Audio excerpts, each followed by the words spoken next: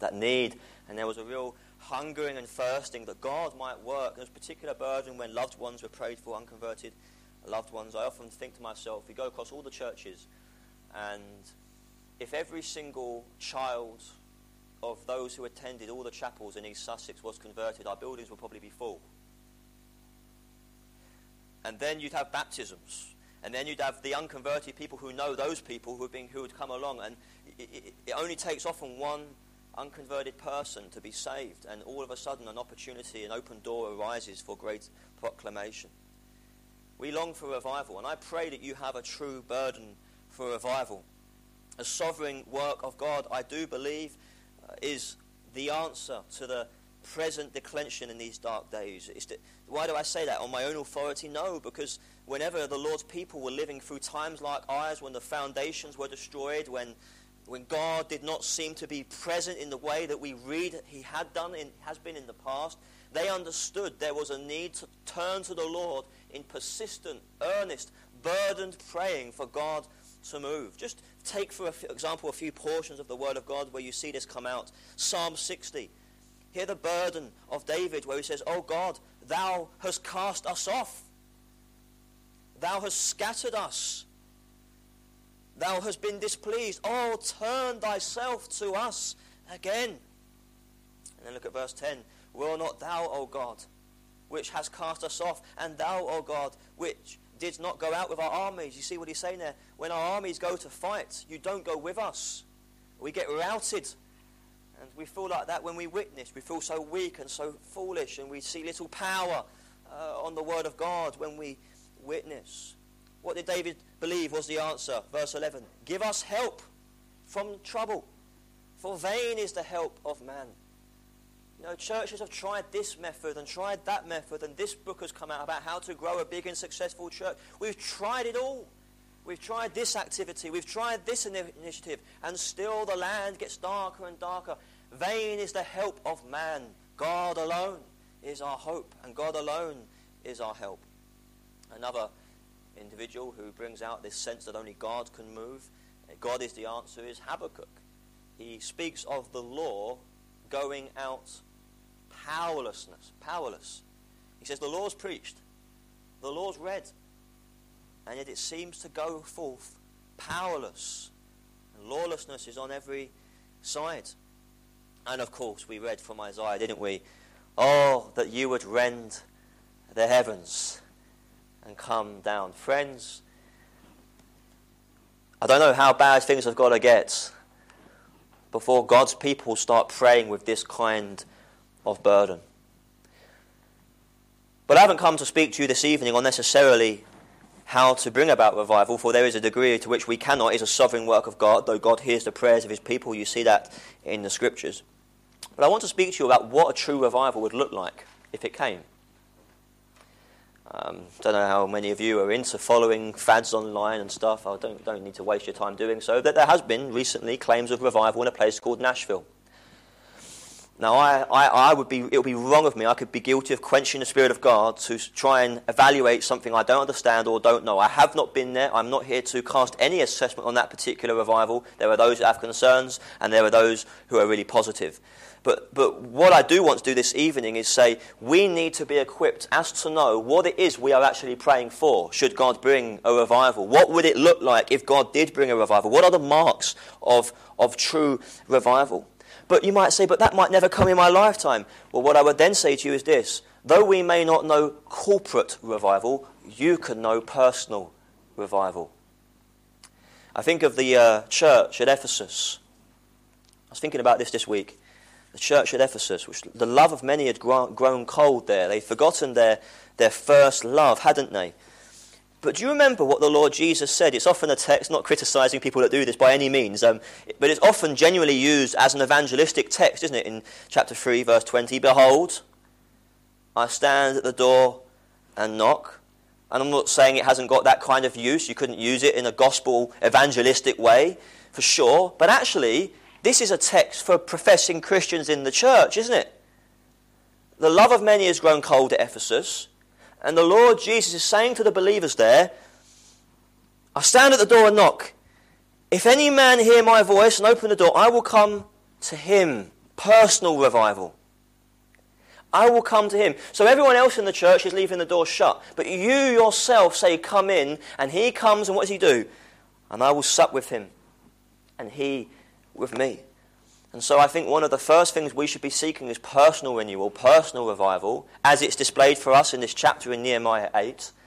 But as we all seek personal revival, we may indeed find ourselves experiencing corporate revival. It starts at the individual level. I would hasten to point out to you that though we are witnessing in Nehemiah 8 a corporate revival, it began with one man, Nehemiah, in chapter 1, who had a burden when he heard about the state of the walls, or the literal absence of the walls, in Jerusalem. In chapter 1, verse 3, it's reported to him, the people in the province are in great affliction. The wall of Jerusalem is broken down, the gates are burned with fire. And it came to pass when I heard these words, and this is what we're missing, I think. This is what we're missing. We see the problems with the church. We all see the problems, but are we affected? Now, if I could say this as a young man to older folk, if you would allow me, that I say it as a son to fathers, as a son to mothers. But it's very easy and tempting, I think, for the older generation to think, I've not gone long left, I'll just live out my days in peace. As long as these things don't happen in my lifetime, I've got a church to go to, I've got sound ministry, but ultimately you're just thankful that you won't be here when it all kicks off. But if you have a concern for Zion, if you have a concern for the church of Jesus Christ, which he purchased for with his blood, you should be burdened about the state of the church that you may one day leave, that you will eventually leave behind. You should think about the younger generation of believers, how few they are and how are they going to stand. This should be a deep concern for you. I don't say that to chide you. I just say that as a gentle encouragement.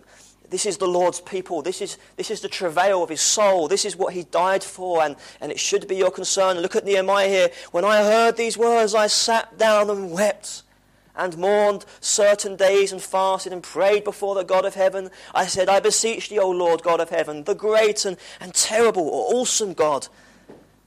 Verse 6, let thine ear now be attentive and thine eyes open, that thou mayest hear the prayer of thy servant, which I pray before thee now day and night, for the children of Israel thy servants, and confess the sins of the children of Israel.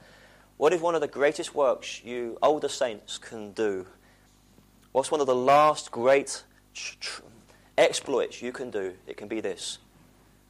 Pray. Pray. It may not be that you see the blessing in your lifetime, but you may sow the seeds for a move of God yet ahead. Pray. If I could urge you to one thing, it would be to pray. What we are reading in Nehemiah 8 is the culmination which began with Nehemiah's burdened praying. And revival comes. This is a tremendous event.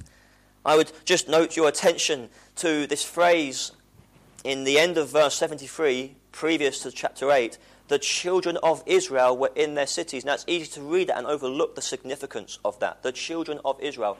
Question, before exile, were God's people referred to as the children of Israel? Think about that. What happened under Rehoboam?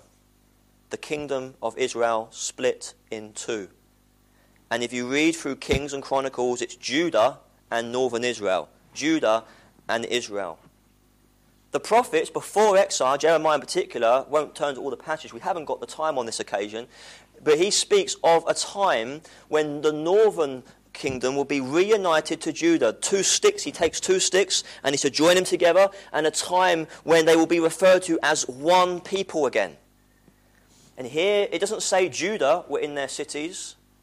It says the children of Israel were in their cities. This is a deliberate mention to point out to us that God is beginning, whether you think that's got Jeremiah's predictions have got long-term promises in view for Israel. We'll avoid that controversial topic tonight.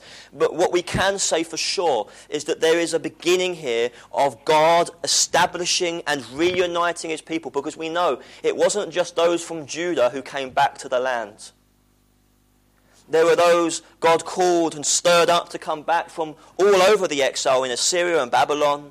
So you can be sure some from the northern tribes would have returned. to this land of Judah.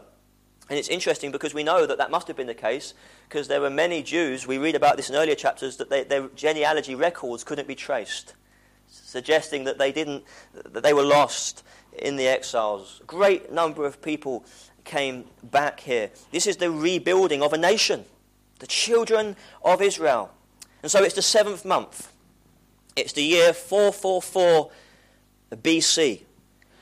And here you have the whole population gather to hear Ezra the scribe stand on a wooden, I love the note of wooden pulpit, don't you like that?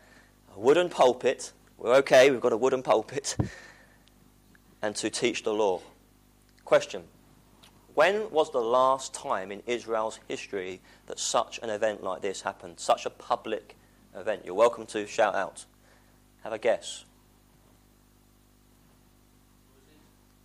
After Moses, sooner than Moses, Josiah. That's right, Josiah. And you could read about that in 2 Kings 23, when they found the book of the law which had lain dormant in the temple. And Josiah could not believe, when it was read before him, Josiah was pulling his hair out. He could not believe how far they had fallen. And he insisted, didn't he, on it being read and reformation occurring. Here's another question. Was that reformation under Josiah, as wonderful as it was and as good as it was, that Josiah was pushing God's people to hear God's word, was it a top-down movement or a bottom-up movement? By that I mean, was it a movement that went beyond Josiah? Was there a great mass turning to God among the people under Josiah? Or what happened when Josiah died? They all went back to their idolatry. So it was a short-lived reformation, really. It was a sincere effort from a young godly man who did what he could, but the people clearly were not persuaded in their hearts. They outwardly conformed to the reforms, but inwardly they were not renewed. However, this is what is so different about what we're reading here. Who are the people? Where's the request coming from that they should hear the word preached? Is it the pastor Ezra? Sort of, come on, come to church twice on a Sunday. Is it him rallying the troops, or are there people seeking that Ezra should preach? Verse 1, they spoke unto Ezra the scribe to bring the book of the law of Moses. This, then, is a tremendous move of God. There is a hunger in the people of God for the word of God.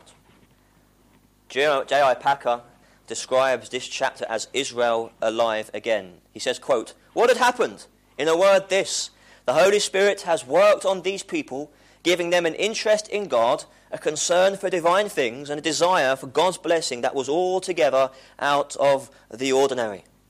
So as we look at what happens in this chapter, and we're going to move through briefly, you are going to hear what is a litmus test. A litmus test for you measuring your own personal health as a believer.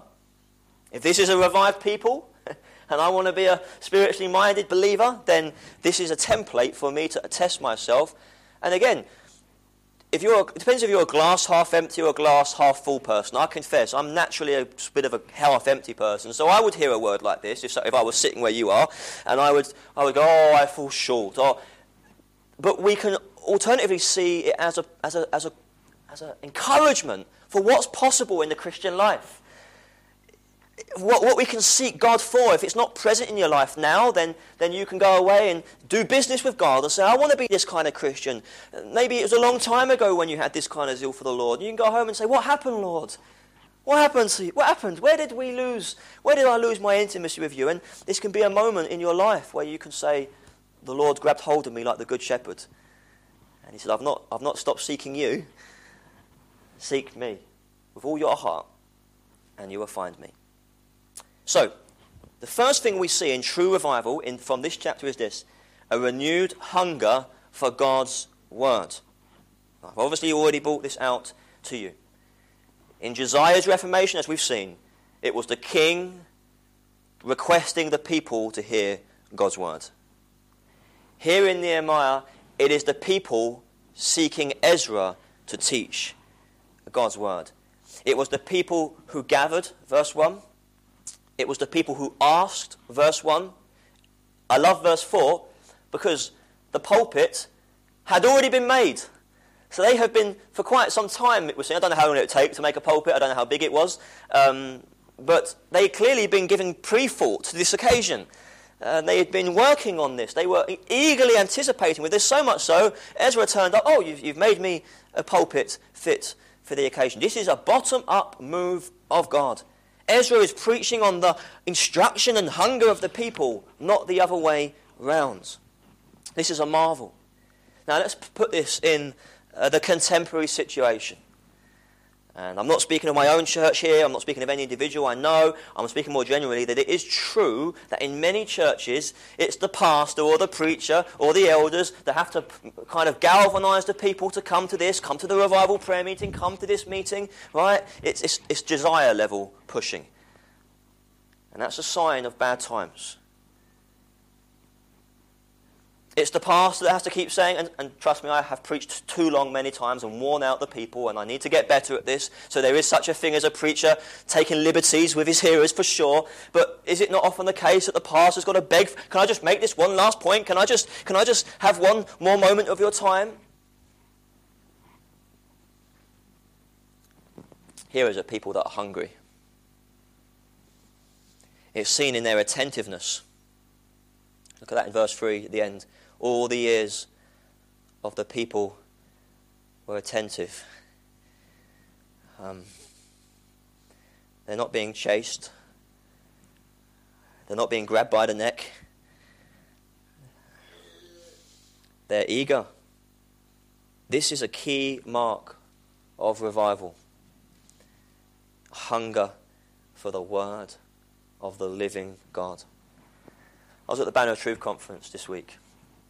It was such a blessing. I was a dear Presbyterian brother, Terry Johnson, I don't know if any of you know of him, from the Independent Presbyterian Church. To me, I was like, Independent Presbyterian? That was a whole new discovery for me. I didn't know there was such a concept, but there you go. But he was preaching a wonderful series of sermons on I will build my church. And he was speaking about the evening service. And I was only hearing someone recently tell me that he's having a conversation with another believer and said, do I have to come to two services? I mean, that's legalistic. Legalistic, that is. And this dear brother preached very simply. It wasn't rocket science, but it was yet so profound and yet so simple. He's promised, where two or three are gathered in my name, there I am. Why do I come to the evening service? Because he's there. It was like, because why would you not go if he's there? Let me say something. If I was in my study and the brother rings me and says, George Whitfield's back from the dead and he's preaching in Eastbourne. I'm serious. I'm there. I want to hear that brother whose life has had an impact on me.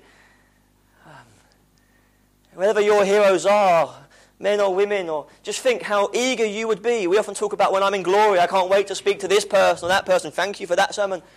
But surely Jesus Christ outweighs all of them.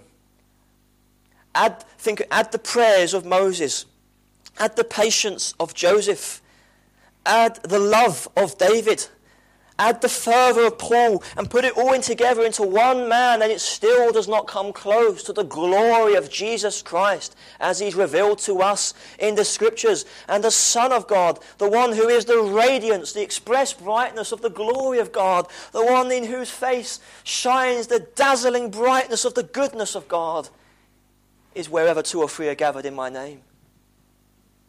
And we're told, as he opened up the Scriptures to those on the Emmaus Road, that all the Scriptures speak of him. And yet people would say, professing Christians would say, oh, I hope he doesn't preach longer than 20 minutes or 30 minutes, or do I have to come to two services? What has happened to us? What has happened to the professing church? Dear friends, hunger is a sign of life. How do I know that my kids are alive or my baby is alive? Because they regularly ask for food in a demanding way. Give me food or I die. Sometimes it feels like that. I'm starving, Dad. No, you're not. Yes, I am. Whoa. Are we starving for the word of God? I remember hearing a dear brother speak of when he was going to speak. I can't remember where it was. It was somewhere like Korea or... Anyway, it was one of those kind of countries where the church is under a lot of persecution. And he was smuggled in to speak to a persecuted group of believers. And he was told he had 4 days with them. So he prepared one sermon per day. Yeah? That seems reasonable. Yeah? So he preached for his 40 minutes, whatever it was. And they just sat there listening. Why have you stopped? You know, this is a unique occasion. We haven't got you we got you only for a week. So then he preached his second day sermon after the first one on the first day. And they sat and said, why have you stopped? We're all here. And he'd run out of all of his sermons by the end of the first day. But what am I going to do for the rest of the week? Now, again, we mustn't put a false condemnation. That is an exceptional and unusual time. I'm not suggesting that we should conclude from this, we should have 4-hour services, or that we should meet 6 times on the Lord's Day. That would be the wrong point.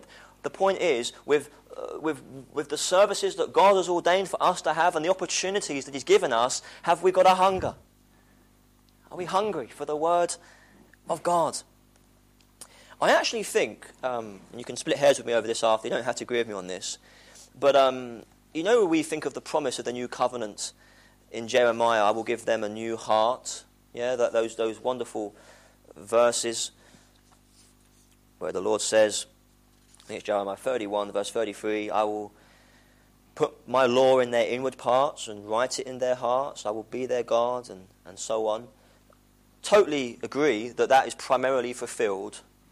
Well, it is. It's not a debatable point. That is fulfilled when Christ shed His blood. That is the blood of the new covenant. We are the inheritors of that tremendous promise.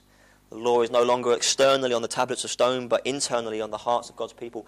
But I do think that some of the ultimate realities that were fulfilled at Pentecost or when Christ came began to have partial fulfillments pointing to that.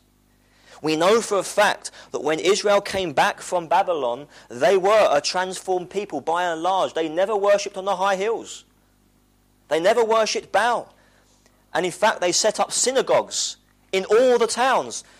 When Jesus came, at the fullness of time, there was a synagogue in Capernaum, a synagogue in Judea. There was a synagogue in every town for him to preaching. What does that show you about how seriously people took this book?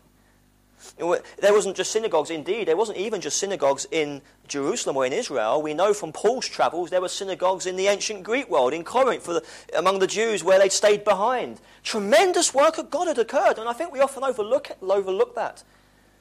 The Messiah came when He did because there were Anna and Simeon and Mary and Nathaniel, all these people whose hearts were Godward and inclined towards the Lord. Friends, we're living in a time when we have more copies of the Scriptures.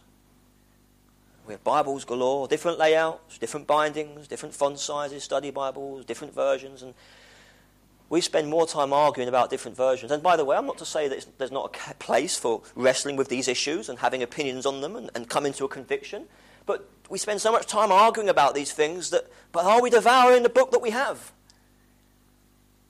I have my convictions about these things. I like our AV. I like our New King James Version we use at our church. I have views about these things. But I tell you what, even versions that I'm not too fond of and I have my quarrels with and I wouldn't personally preach from, I can tell you if a young man devoured that book as I did devouring my NIV as a 16-year-old boy, they could live transformed lives. Yeah? The world could be changed. Right? We hold our convictions, but where's the hunger for the Word of God? Have you heard the story of Puritan Thomas Goodwin tells of a preacher called John Rogers? Now, John Rogers was a man who was burnt at the stake. But he tells of an occasion when Rogers was preaching on the Scriptures. And he recalls that in that sermon he fell into an expostulation with the people about their neglect of the Bible. He does something very unusual. I've never done it. I'm not planning on doing it. But he impersonates God to the people. Okay? And this is what he says. Quote, "Well, I have trusted you so long with my Bible. You have slighted it. It lies in such and such a house, all covered with dust and cobwebs. You care not to look at it. Do you use my Bible so? Well, you should have my Bible no longer. And then Thomas Goodwin interjects at this point and says he takes the Bible up from the cushion and seemed as if he were going away with it, carrying it from them. But immediately he turns again and personates the people to God. He falls down on his knees and he says, Lord, whatsoever thou doest, do not take thy Bible from us. Now hear this next bit. These men were serious when they said what they said. This man, again, burnt at the stake for his faith. Kill our children. Could you say that? Burn our houses. Destroy our goods. Only spare us thy Bible. Take not away thy Bible. And you think that would be intense enough. He cranks it up even more. He then impersonates God to the people and says, say you so? Well, I will try you a little while longer. Here is my Bible for you. I will see how you use it, whether you will love it more, whether you will value it more, whether you will observe it more, whether you will practice it more and live more according to it. And then Goodwin goes on to say, he put all the congregation to so strange a posture that he never saw any congregation in his life like it. The people were full of their own tears. And he told me that he himself, when he got out of the pulpit and was to take his horse again, he had to wait for a quarter of an hour upon the neck of his horse, weeping, before he had the power to mount. So strange an impression was there upon him, and generally upon the people, for their neglect of the Bible. Wow. Wow. How did this happen? This renewed hunger for the Word of God? Well, you could say the simple answer is God, but God uses means. And are there anything that we can observe that preceded the revival from the human side that we could say doesn't, if we enforce it, doesn't guarantee a revival, but will certainly not be? It will certainly be cultivating a. Let's put it this way: you cultivate your garden, you can't make things grow unless sunshine and rain happens at a certain rate. But if you didn't cultivate your garden, if the sunshine and rain grows, you're not going to have a beautiful garden, are you? So what we're asking is, can we, as the Lord's people, do certain things? Can we pursue a certain practice that is conducive, that's the right word, for God to work? And here's what I learnt when I was looking at this passage that I'd never actually seen before. Question: how long do you think Ezra had actually already been in Judea for? The answer to that is 14 years. Now, what do you think he was doing all that time? Preaching, teaching. Ezra 7, verse 9 to 10 reads, on the first day of the month he began his journey from Babylon, and on the first day of the month he came to Jerusalem according to the good hand of his God upon him. For Ezra had prepared his heart to seek the law of the Lord and to do it, and to teach statutes and ordinances in Israel. So God's good hand was on Ezra because he had a desire that the Word of God would be systematically read, explained, and God's people called for a response as it is applied. And yet for 14 years you don't read of anything too dramatic happening. In fact, you read of bad things happening, like intermarriage, and Nehemiah has to tear his garment and pull his hair out of his beard. It's not easy going. His first 14 years in the ministry in Judea is not an easy ministry. But it seems the patient plodding and systematic reading has produced in God's people a hunger that wasn't previously there. We can be sure he would have read from Deuteronomy chapter 31 and verses 10 through to verse 13, which reads as follows: At the end of every 7 years, at the appointed time in the year of release, at the Feast of Tabernacles, when all Israel comes to appear before the Lord your God in the place which he chooses, you shall read this law before all Israel in their hearing. Gather the people together, men and women, and I'll note this, and little ones. Yeah, don't send them out to do colouring in the back room. They are to be gathered to hear the law of God, that they may hear and that they may learn to fear the Lord your God, and that their children who have not known it may hear and learn to fear the Lord your God. He read that, and it seems the people heard that, and so they go back to Ezra on the 7th year, 7th month, and say, why don't you do that? We're here. Now, just to apply this to you specifically, as I was thinking about this, I don't know where you're at in your search for a pastor. It's not for me to probe. It's none of my business. I don't know what encouragements you've had or discouragements you've had. I don't even know how long you've been praying. I don't know whether you've given up. Maybe you've given up. But what I would say to you is this. Make this an urgent plea. Do not give up. It's always a bit awkward as a pastor saying pray for pastors, because it can sound arrogant, can't it, I think? It could be heard that way. It can sound like a sort of that these men are the answer. It's not that they themselves are the answer. I am a foolish, as weak as you are, but God has given gifts to the churches. Ephesians 4, he gave some to be pastors and teachers for the equipping of the saints, for ministry, that we would come to the fullness and stature of Christ. And therefore, in one sense, though it's true the Lord Jesus is your chief shepherd, he is ordained to shepherd you through his under-shepherds. And so you have obviously elders, you thank God for them, but do long and pray and don't lose heart. Think about the generation after you. You know, one of the things that really encouraged me about the deacons at Eastbourne when I was talking with them, I don't think they'll mind me sharing this, it's not a bad thing, it's a positive thing.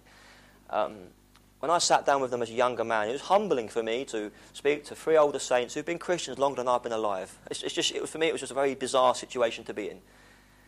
But they said to me, for a while we thought we were looking for an older man, but now we realise this is not just about our present needs, this is about the next 10, 15, 20 years. We believe God has called us to find a man that, God willing, will be a preacher here when we're gone. Now, that's in the Lord's hands. I don't know if that desire will come to fruition. I pray that it does.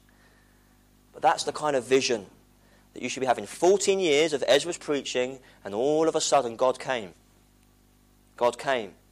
God worked. I remember preaching itinerantly at a chapel which had been without a pastor for about 3 or 4 years.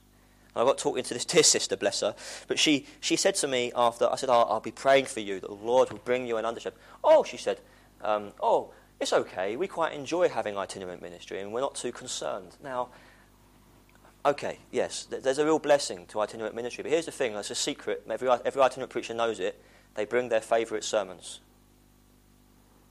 It's true, because they want to be invited back. I'm not saying there aren't some that won't. I have occasionally taken a sermon. I felt convicted and burdened to preach it, but I wasn't often invited back after. But you see, you will have significant gaps, parts of God's word that you may have read privately, but you've not heard them preached publicly with authority, that have not been brought to bear. And that's the danger for a congregation which doesn't have systematic, consecutive, expository preaching and application from the word of God. I'll tell you what, preaching doesn't solve problems, it causes problems. It's my experience. Preaching is just the beginning through which you preach, and then God does his work, and that's when pastoring happens, as God's people are processing truth in their lives. Don't lose heart. Don't lose heart. Also, when you say, well, what kind of man should we be looking for? What kind of preacher should we be looking for?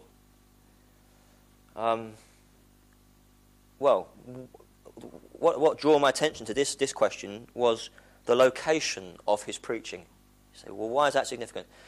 Well, he could have taught in the temple courts. He could have gathered them into a more religious location, perhaps. But where is it that he preached? Where did he preach? Verse 1, the Watergate. The Watergate. This was not where the altar was, but it was actually where the centre of city life was. It was the place that was known for trade, commerce, and it was here they wanted the scriptures read and applied. Now, I want to say something that might clash with some of your opinions, because this is a very popular opinion today, but it's unbiblical in my opinion. And it is this: the preaching should never address politics. The preaching should never address life. Dear friends, it's that kind of view that allowed the church to not challenge Nazism in the day. It's why so few pulpits, because people have imbibed this view, keep it to just the narrow religious sphere. But what would you have politics be governed by? Because if it's not God's law, it will be another law. What would you have education be governed by? Because if it's not God's law, it will be another law. It will be something of man. And them gathering in the Watergate to hear the word of God read, when they would have looked around to see all the visible signs of trade and commerce, it was to simply say, God's word is to be applied to God's world. God's word is to be applied to all of God's life. There is to be no area under heaven for which the Lord is sovereign that is not to be called to heed the word of the Lord. Even the civil magistrate in Romans 13 is called God's servant. And so the church and the state are to be separate, but the church is to call the state to heed the word of God and fulfill its obligations to the God to whom they have been appointed by. Psalm 2, kiss the Son, lest he be angry and you perish in the way. Now don't get me wrong, that doesn't mean the preacher is to preach politics. There's a big difference. The preacher's not preaching vote red or vote blue or vote yellow or whatever the colours are. But the preacher is, where the word of God addresses the current affairs of the day, is to apply the word of God to those affairs. But this view is rejected, I believe, from experience and talking to other brothers in the ministry from the majority of English pulpits today. That if you touch on anything that's outside of just the immediate kind of religious concerns of the church, you are in trouble. They wanted the law to speak to the civil life, the civic life, and the religious life of the people. That's what Reformation is. That's what Reformation is. It's what Calvin was about in Geneva.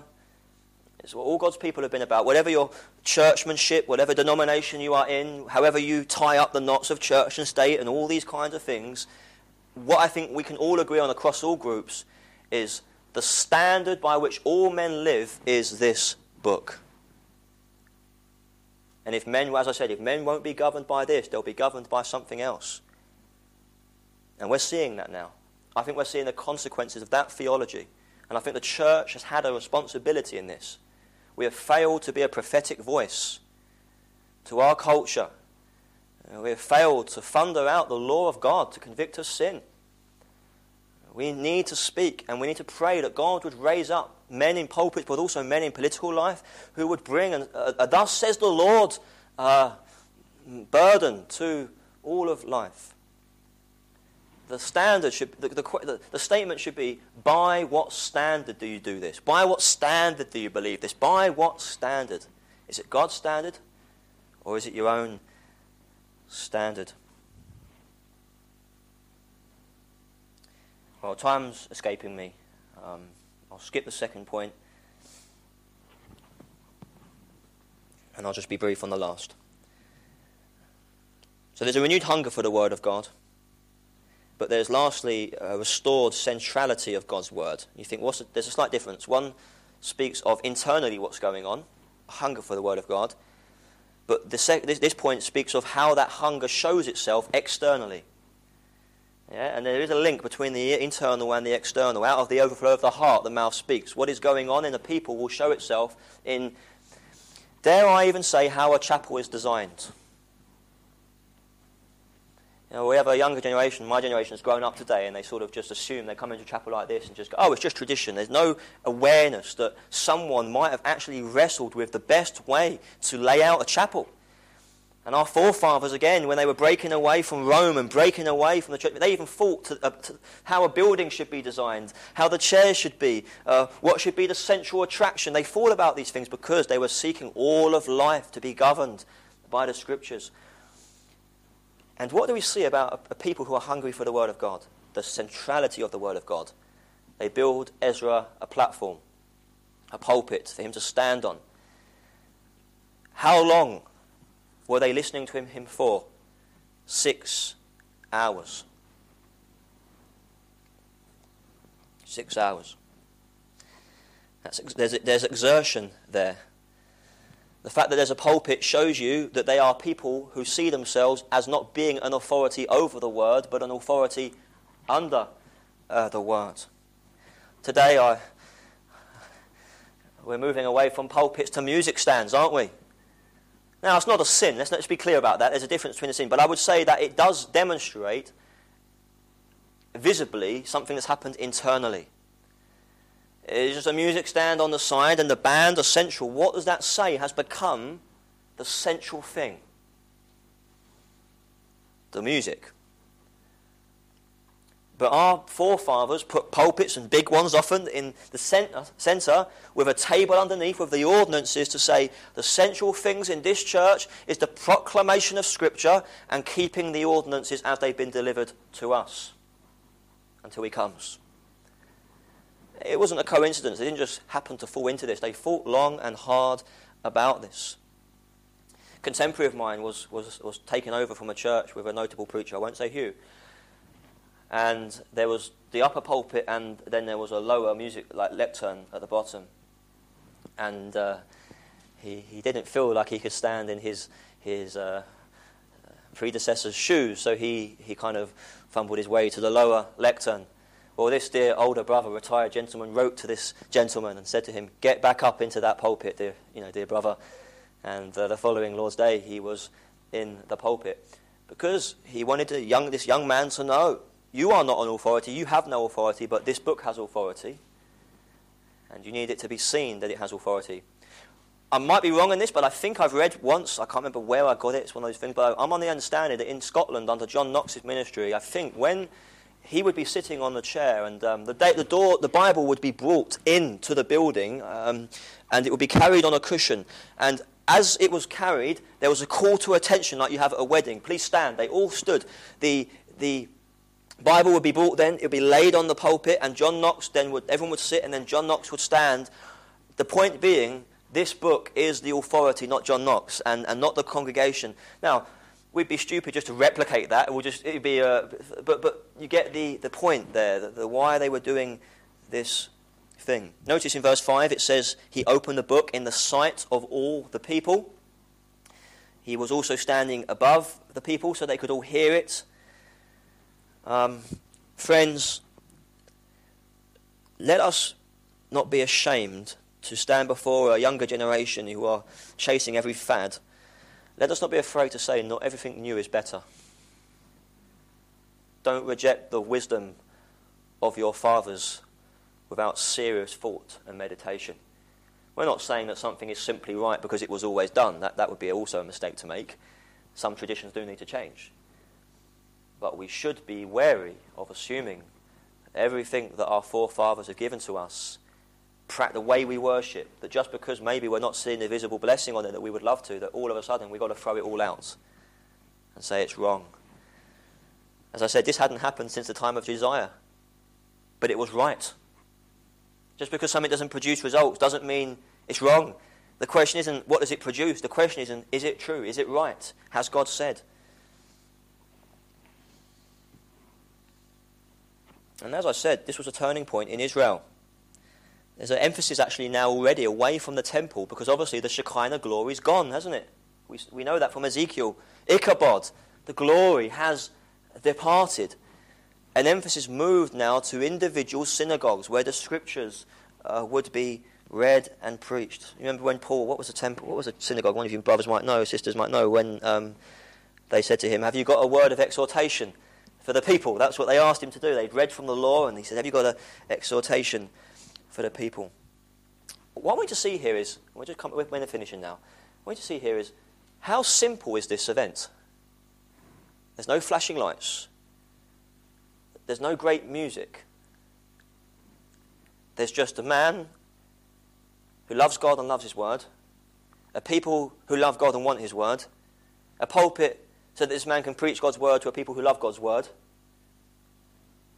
and prayer, and that's it. That's revival.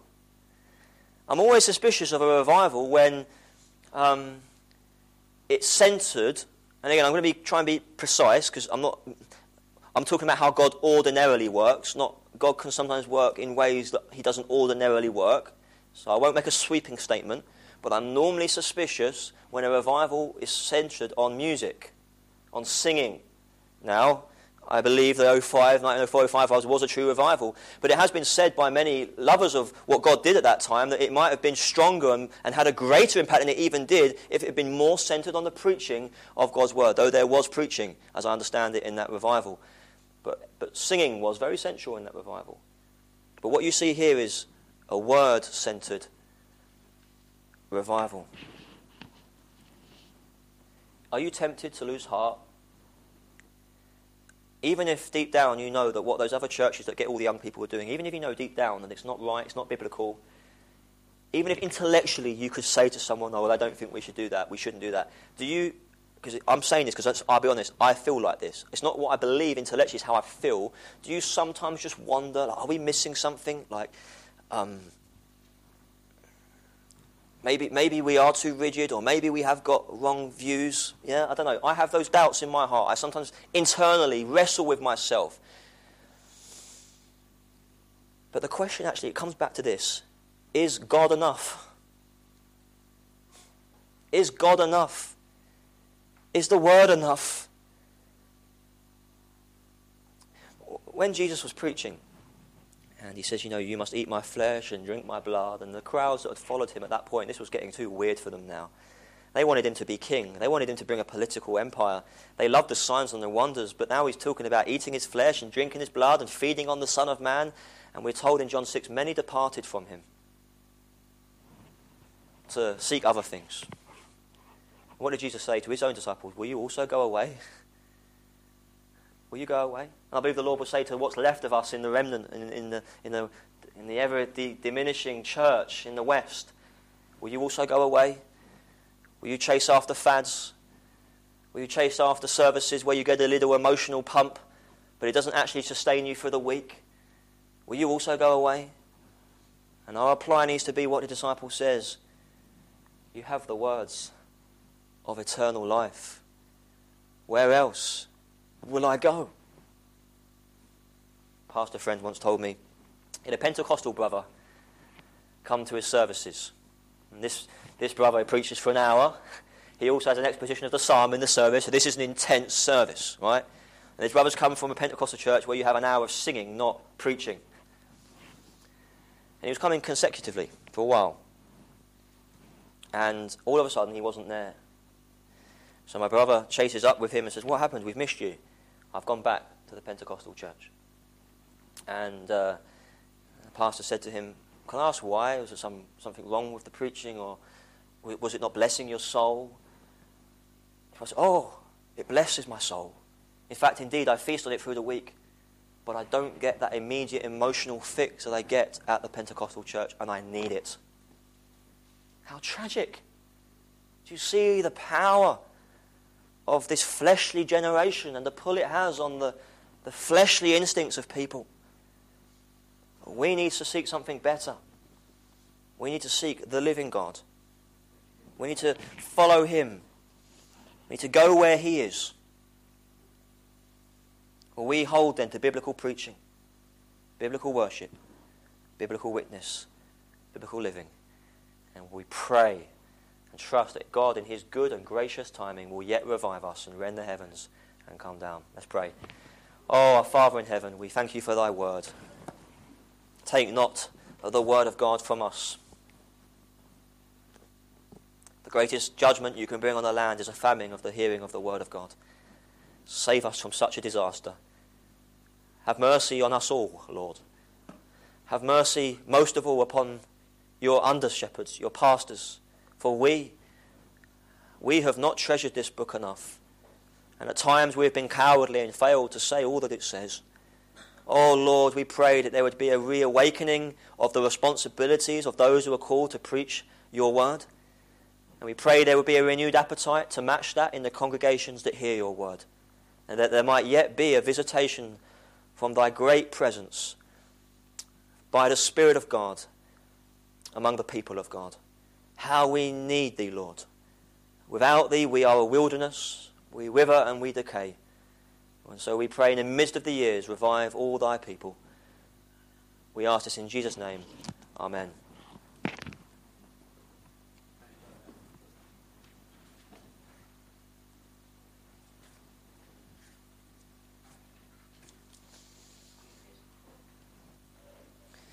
Three, 6, 6. All glory to God in the sky, and peace on earth be restored. O Jesus exalted on high, appear our omnipotent Lord.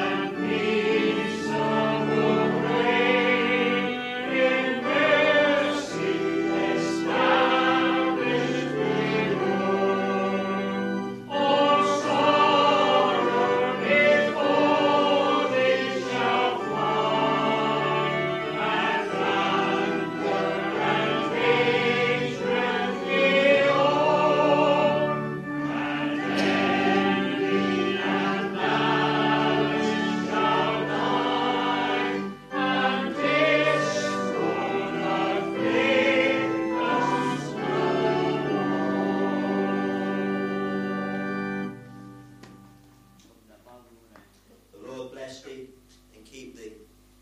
The Lord make his face shine upon thee and be gracious unto thee. The Lord lift up his countenance upon thee and give thee peace. Amen.